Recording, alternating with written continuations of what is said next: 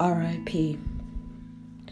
There is a reason for the expression, you born alone, you die alone. Think about it. Who grinds for you? Who has your back when people turn on you, when you tumble and fall? When your back is at the bottom, who's your number one fan? When you succeed, who is still loyal to you? When you die, who's in the coffin with you in that cold ground? People at your funeral who hasn't spoken to you in years probably hadn't thought of you until the news of your passing was in an obituary.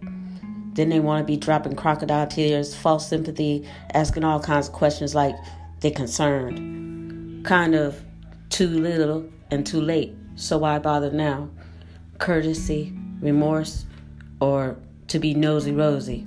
Newsflash, I came into the world alone, so I died the same way I came in. So there is no reason for you to acknowledge me now that I am dead. Should have thought of me when I was alive. You can continue on with your life. No worries.